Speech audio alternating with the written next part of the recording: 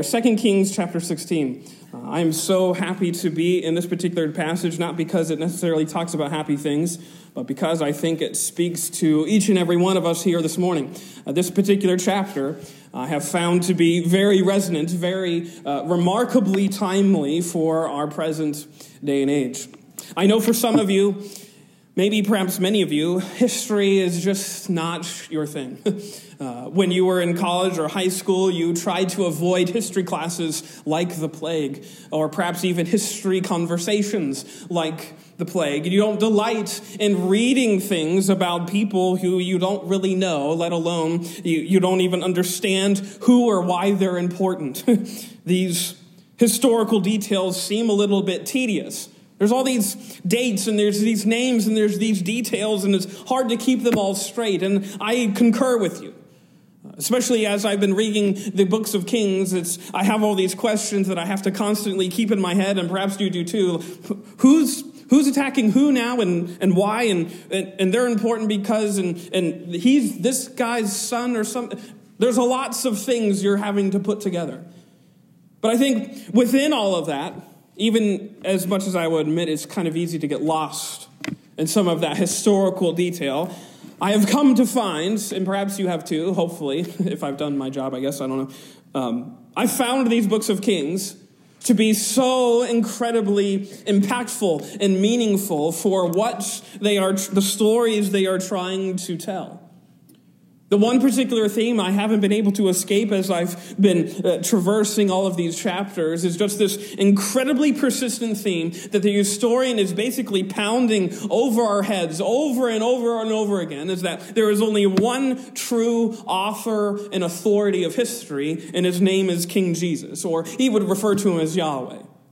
Over and over again, you have that phrase. We've referenced it, we've alluded to it, and it's sort of the drumbeat, so to speak, of the historian's message, is that these things are happening according to the word of the Lord. And he's reminding his people of that, reminding his brothers of that. That regardless of how powerful these kings are, how influential these world leaders are that he's referencing here in these books, regardless of how often they try to assert their will, there's only one king's will who ultimately matters, and that's King Jesus, Yahweh's will. Everything happens according to his word, not man's. That's the historian's thesis. And it's this theme that he traces as he's looking at how the people of God, God's covenant people, have found themselves in disintegration and demise and ruin. Remember, he's speaking to exiled Israelites, giving them sort of a history lesson. Here's how we fell. Here's the rise and the fall of God's people. Where did we go off? And I think this story resonates with me, not just because I'm one of the weird ones. I like history. I like reading about historical events and putting them into context and understanding why things occurred the way that they did. But I think this story resonates even more, I think, because as we are reading this story, this tragedy of Israel and Judah, we're also reading our own tragedy too. And I don't mean to say that, the United States is like the new Israel, something like that. I'm not trying to be weird like that. I'm just trying to say that the tragedy that has befallen God's people that we're reading about is essentially the tragedy of humanity in general. The collapse of king after king. We've read about a lot of them so far. But all of these collapses of all of these reigns of these kings, I think is just a mirror that's been held up for the likes of you and me. It's been preserved for us. And it shows us, namely, the horrible, awful, appalling results that happen when we embrace sin and sedition and strife. Nothing good comes from it. Nothing God-honoring, nothing beautiful, nothing lovely comes from that embrace. It shows us exactly what happens when God and his word are not just ignored, not just sort of left to the sidelines, but outright abandoned, outright rejected, outright sort of spat upon and gone the other way. And I think the hard reality that at least I've come to try and face as I've read these chapters is that this mirror is meant to show us ourselves. How often we are inclined to some of the same things that even these wicked kings are.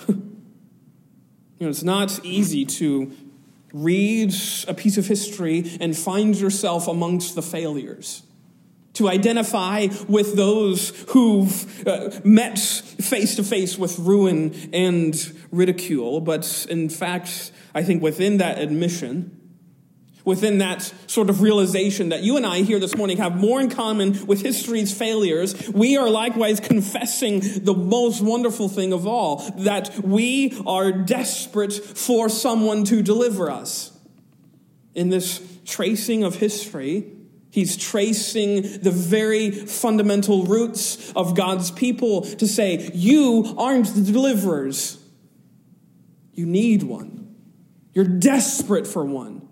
You're aching and groveling among the dust for a deliverer, for someone to rescue you. When there's one that's been given to you, the historian is trying to urge his people to see that point. There's a deliverer for you, and his name, again, is Yahweh, King forever, Jesus.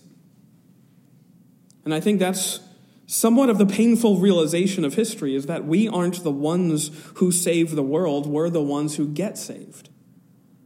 We're the ones who need a Savior. That's sort of the point of history, with just a long, perhaps meandering introduction to this particular chapter, which shows us, I think, this painfully timely need for the church, for those who would call themselves the people of God, to make a stand. You see, after going back and forth for a couple chapters in this book of 2 Kings between Israel and Judah, and he's comparing kings and showing how they've interacted and how they've each met their downfalls. Here, this particular chapter in chapter 16 focuses solely on the kingdom of Judah.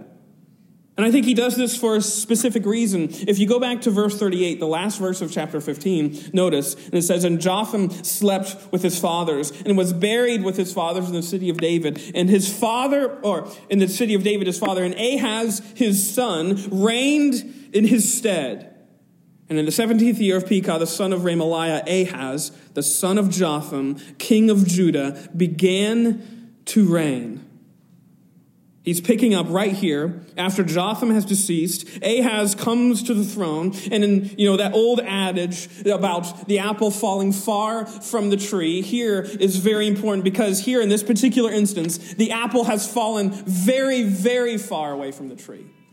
Jotham was mostly good. He tried to do some good things, tried to redirect people's attention towards the temple of the Lord, towards the things of Yahweh. But with Ahaz, it's anything but. As he proceeds to bring Judah to all-time lows, socially, politically, spiritually, most importantly. And I think that's what's most glaring as you read this. He is the king of Judah. And notice, as it says in verse 20, 20 years old was Ahaz when he began to reign. And he reigned 16 years in Jerusalem and did not that which was right in the sight of the Lord his God, like David his father, but he walked in the way of the kings of Israel. He's going away from what his heritage was in his upbringing, perhaps, from what all of his history was driving him to go towards. He's going the opposite. The kings of Judah were the kings of promise. The kingdom of Judah was the line through which the Messiah was promised to come, dating all the way back to 2 Samuel 7, when God gave David that promise, through you, a king will sit on the throne of Judah forever. And yet, we see here how devastatingly awful it is when this King Ahaz is basically trampling all over that Davidic heritage and promise.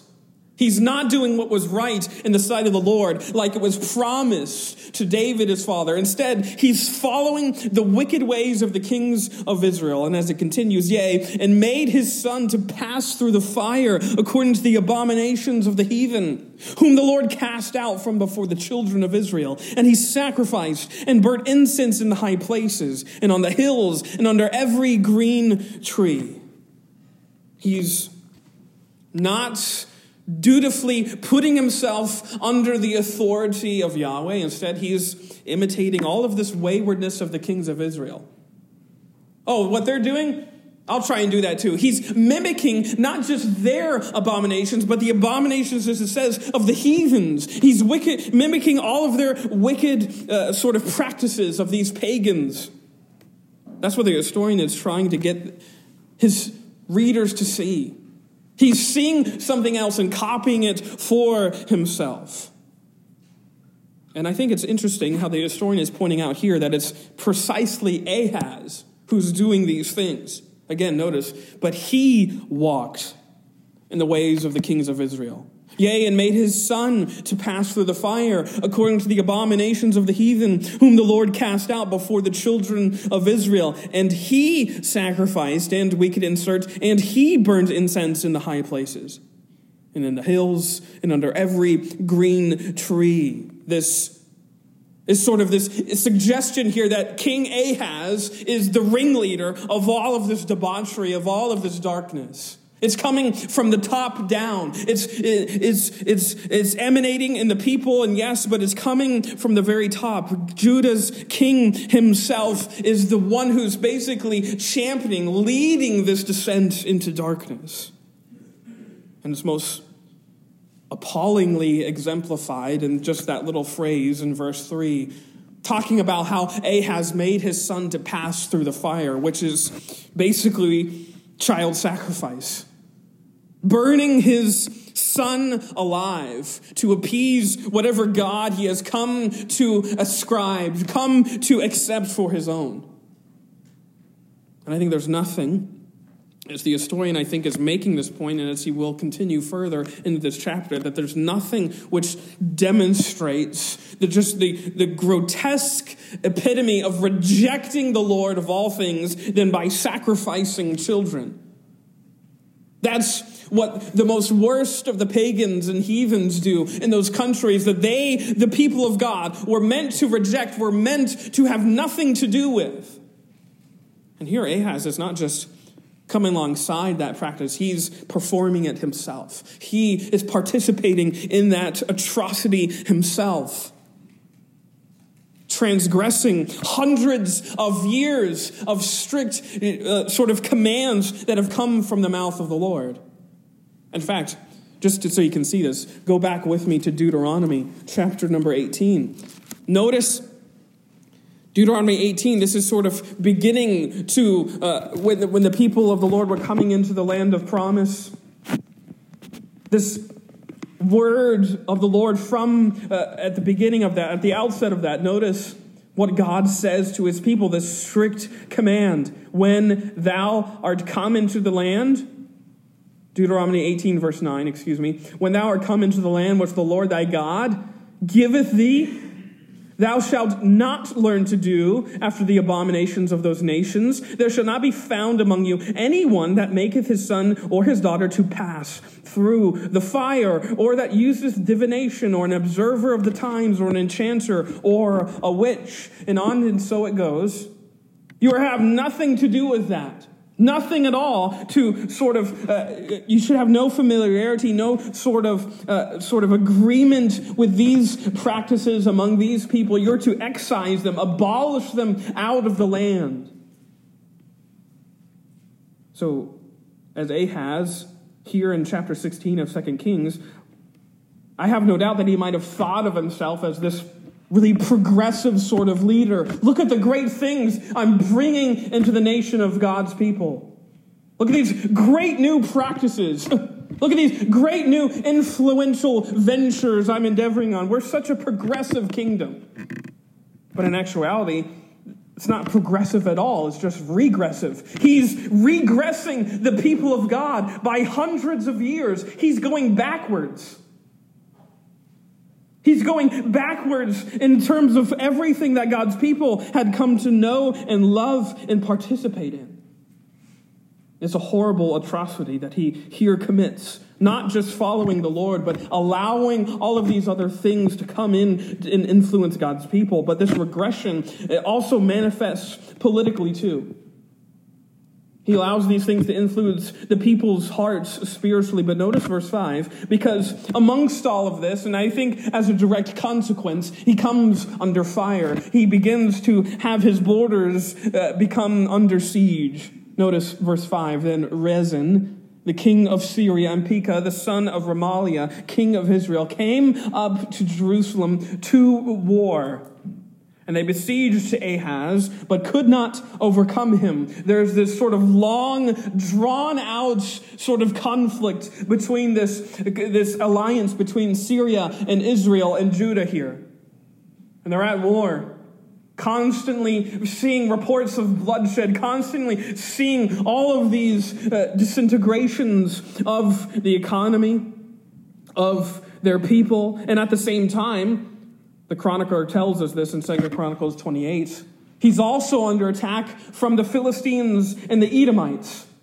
They're raiding his borders on the southern side.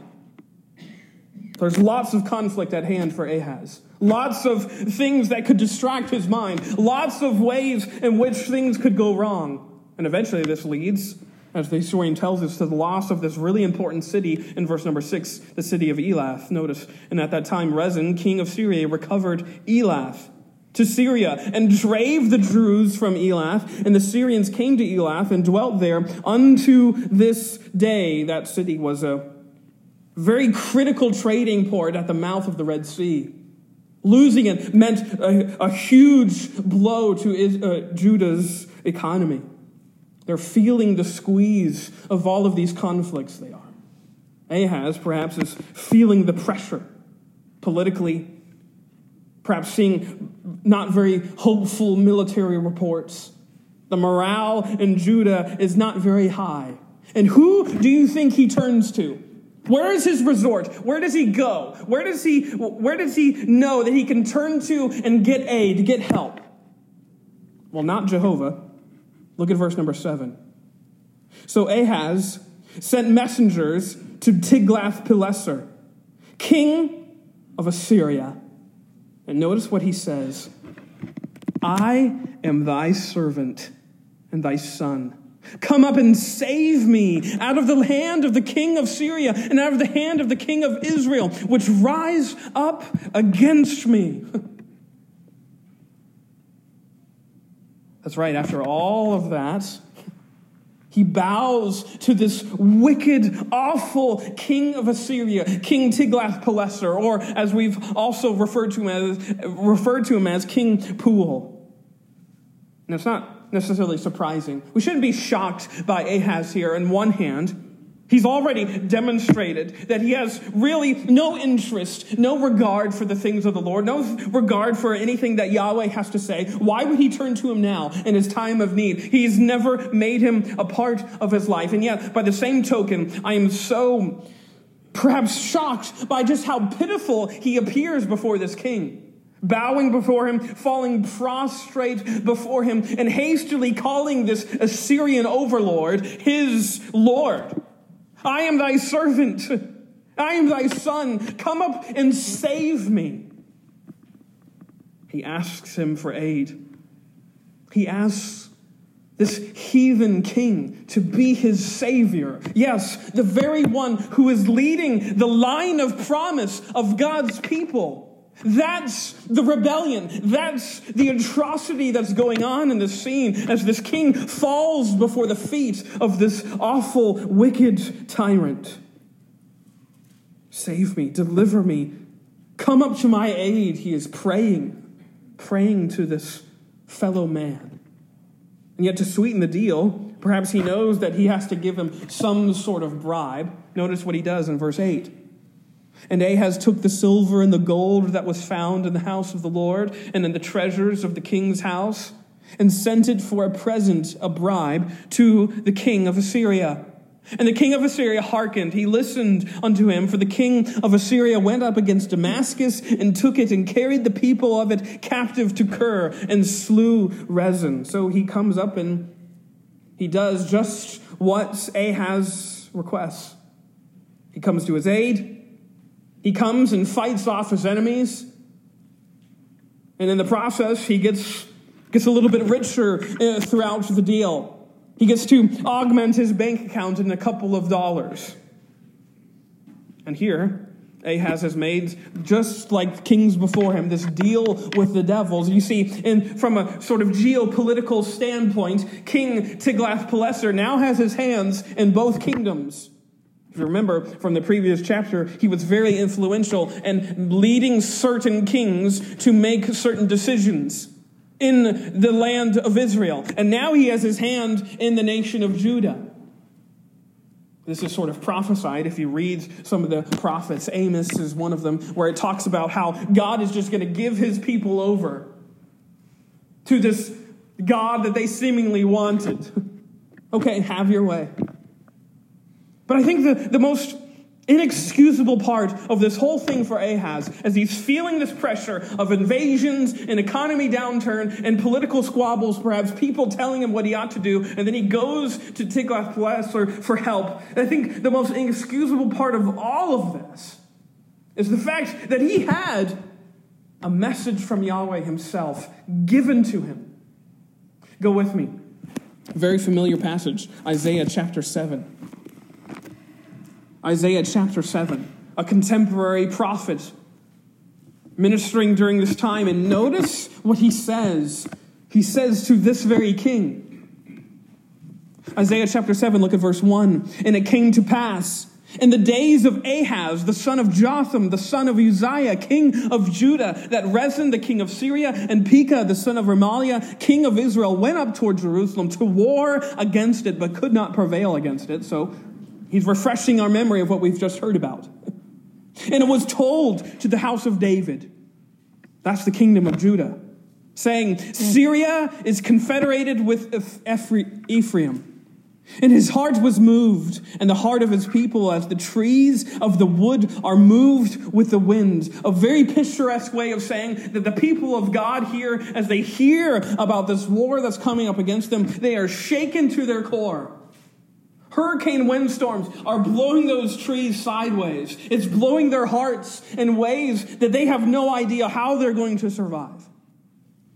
And then said the Lord unto Isaiah, Go forth now to meet Ahaz, thou and Shear-Jashub thy son, and at the end of the conduit of the upper pool, in the highway of the fuller's field, and say unto him, Take heed and be quiet.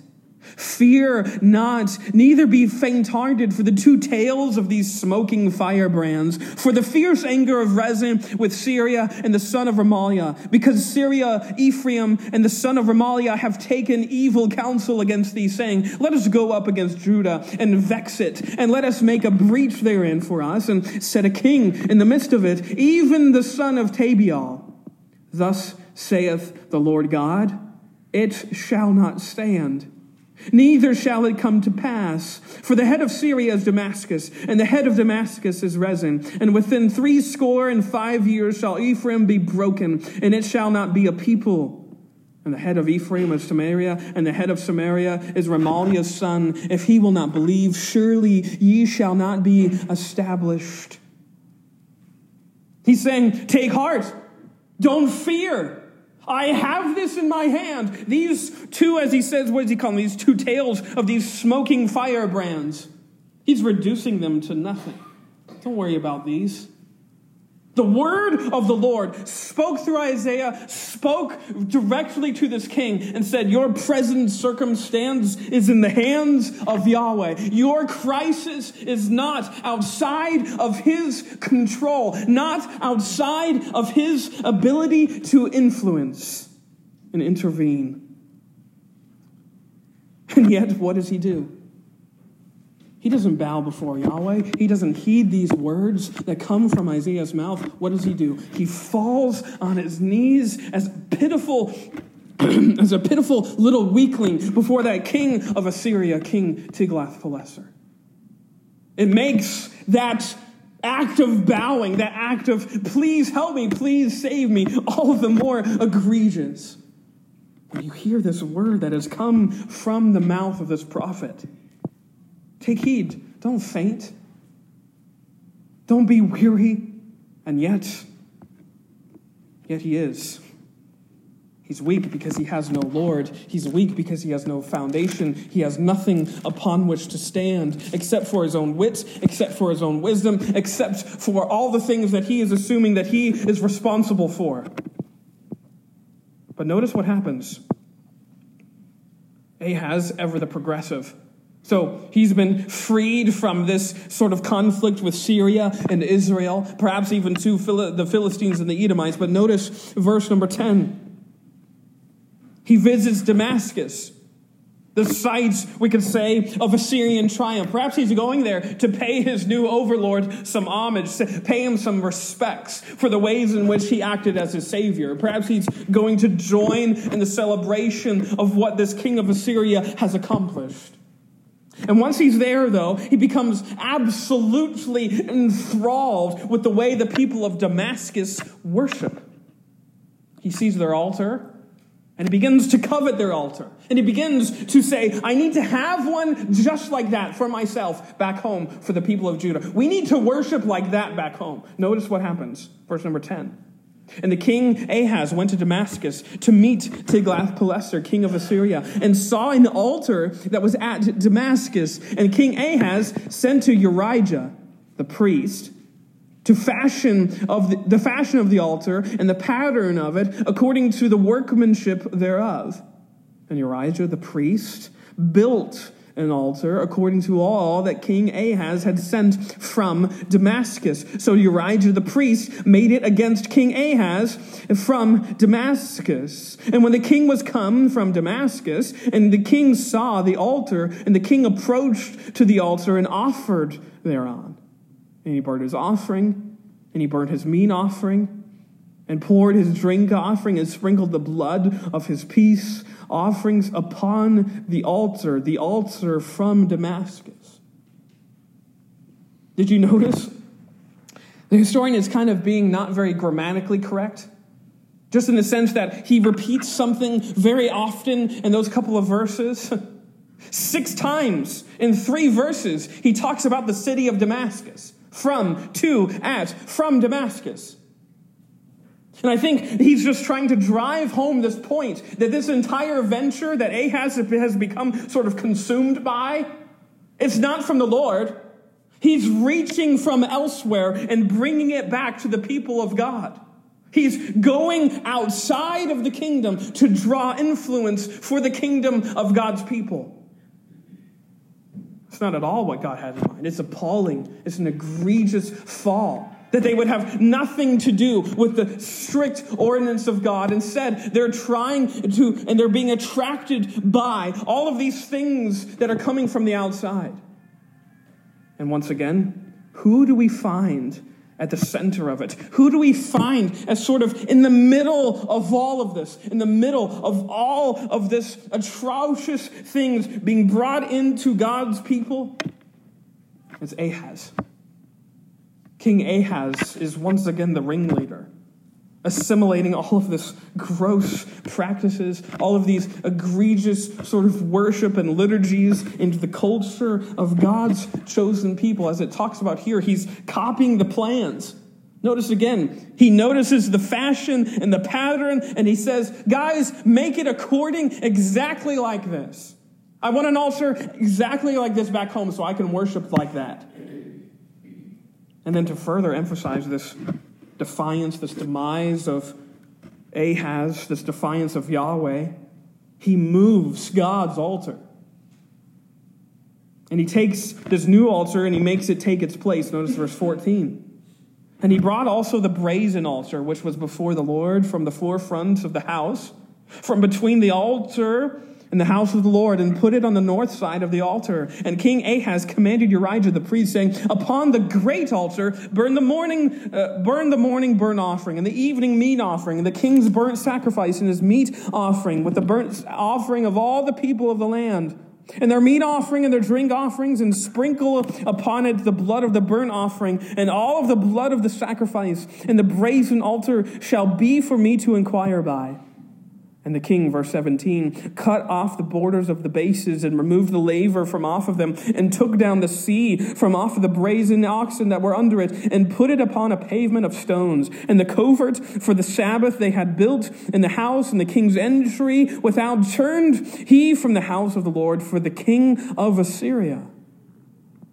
He's doing all of this sort of furniture rearranging, not for the Lord, but for the king of Assyria. And again, it's not even that simple. It's not as simple as just moving something to the side and saying, look, now the room has just way more space. Have you ever come home and your significant other has changed the whole living room layout? And it's just so much better now. Obviously, because it's new. That's essentially what's going on here, except even way more serious. Because it's not just a simple matter of moving furniture. This is an act of contempt against Yahweh himself, against the Jehovah, Lord of all things, who has strictly commanded things to go a certain way in his own house. And here you have, and I know it's sort of redundant as we hear about all these offerings that the historian is talking about, but he's emphasizing just that. He's meddling with things that he has no realm, no sort of authority with meddling. The offerings, the way in which worship is supposed to be conducted in God's house. And he's putting his nose where he ought not to be.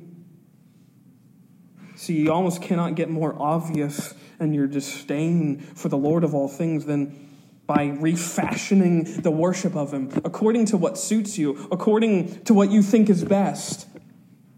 And that's what Ahaz was doing. You see, in the end, all Ahaz accomplished was basically to bring the people of the Lord into full submission, not to Jehovah, but to that evil king of Assyria, King Pul, King Tiglath-Pileser. He's their master now. He's the one who's really governing them, who's really influencing them. He wasn't really successful in much else. But the thing is, I'm not really as bent out of shape about that. Ahaz, we've known his true colors from the very beginning. He didn't do what was right in God's sight, and that he stays consistent with that at least. He doesn't do what's right the whole time. He's a corrupt king who acts corruptly. No surprise there. But I think I'm most surprised, most stunned, and most perhaps sort of interested in that priest who was mentioned. Priest Urijah. Notice verse 10. And King Ahaz went to Damascus to meet Tiglath-Pileser, the king of Assyria, and saw an altar that was at Damascus. And King Ahaz sent to Urijah the priest the fashion of the altar and the pattern of it, according to all the workmanship thereof. And Urijah the priest built an altar according to all that King Ahaz had told him.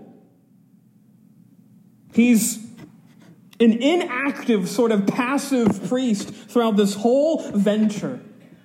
Every time he's mentioned, as King Ahaz is going through this sort of midlife crisis, we can say, of grabbing all sorts of practices of idolatry and bringing them back home, what do we find Urijah doing? Basically a whole lot of nothing. He's just yesing his king.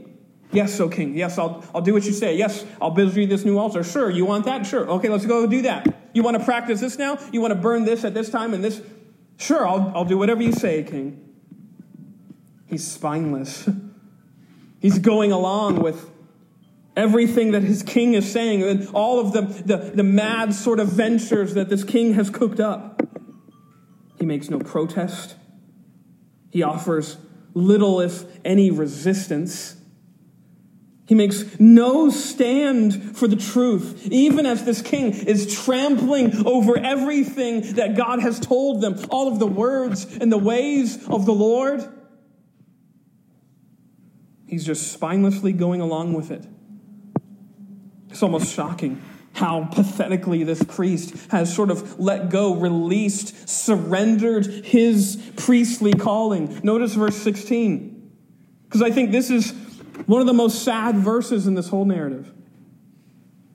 It says, "Thus did Urijah the priest," notice, "according to all that King Ahaz commanded." Not according to Yahweh's word, not according to what he said, not according to what the Lord of all things had laid down specifically for the priests to conduct themselves with, to interest themselves with, to concern themselves with. No, he's doing everything that his king wants. And so instead of upholding the importance, the power, the preeminence of God's words, he's folding. He's folding and trying to appease this awful king who's going headlong into ruin.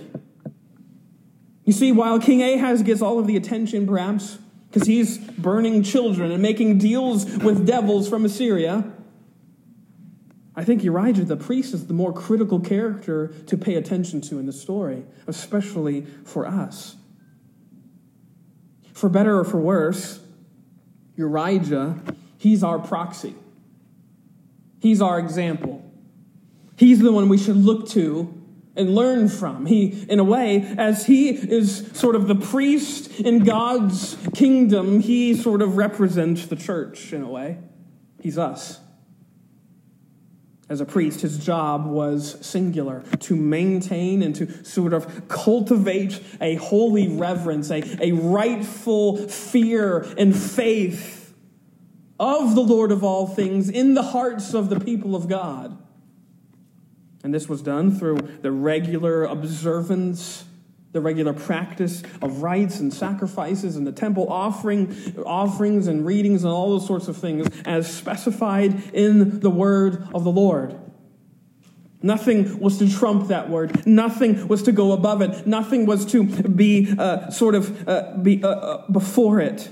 And the priests were to see to that. They were to be solely concerned with seeing to it that God's word, God's ministry among his people was the most preeminent thing.